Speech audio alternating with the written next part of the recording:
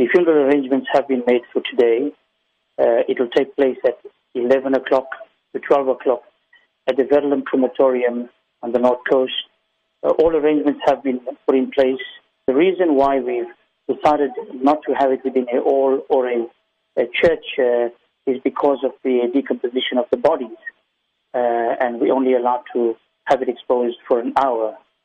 So 11 to 12 at the Verulam Crematorium, we're asking members of the public that knew the family, that lived around within the community, to attend so that we can bid farewell and give them the farewell with a respected and dignified manner that we see fit. This case has shocked the community. How are they coping currently with regard to this incident?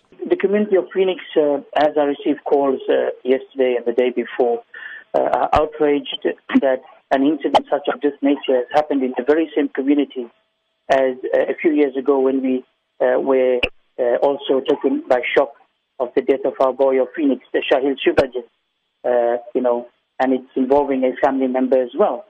So you can imagine the outrage and the anger that is built up in this community regarding this double tragedy that has taken this Phoenix community by shock.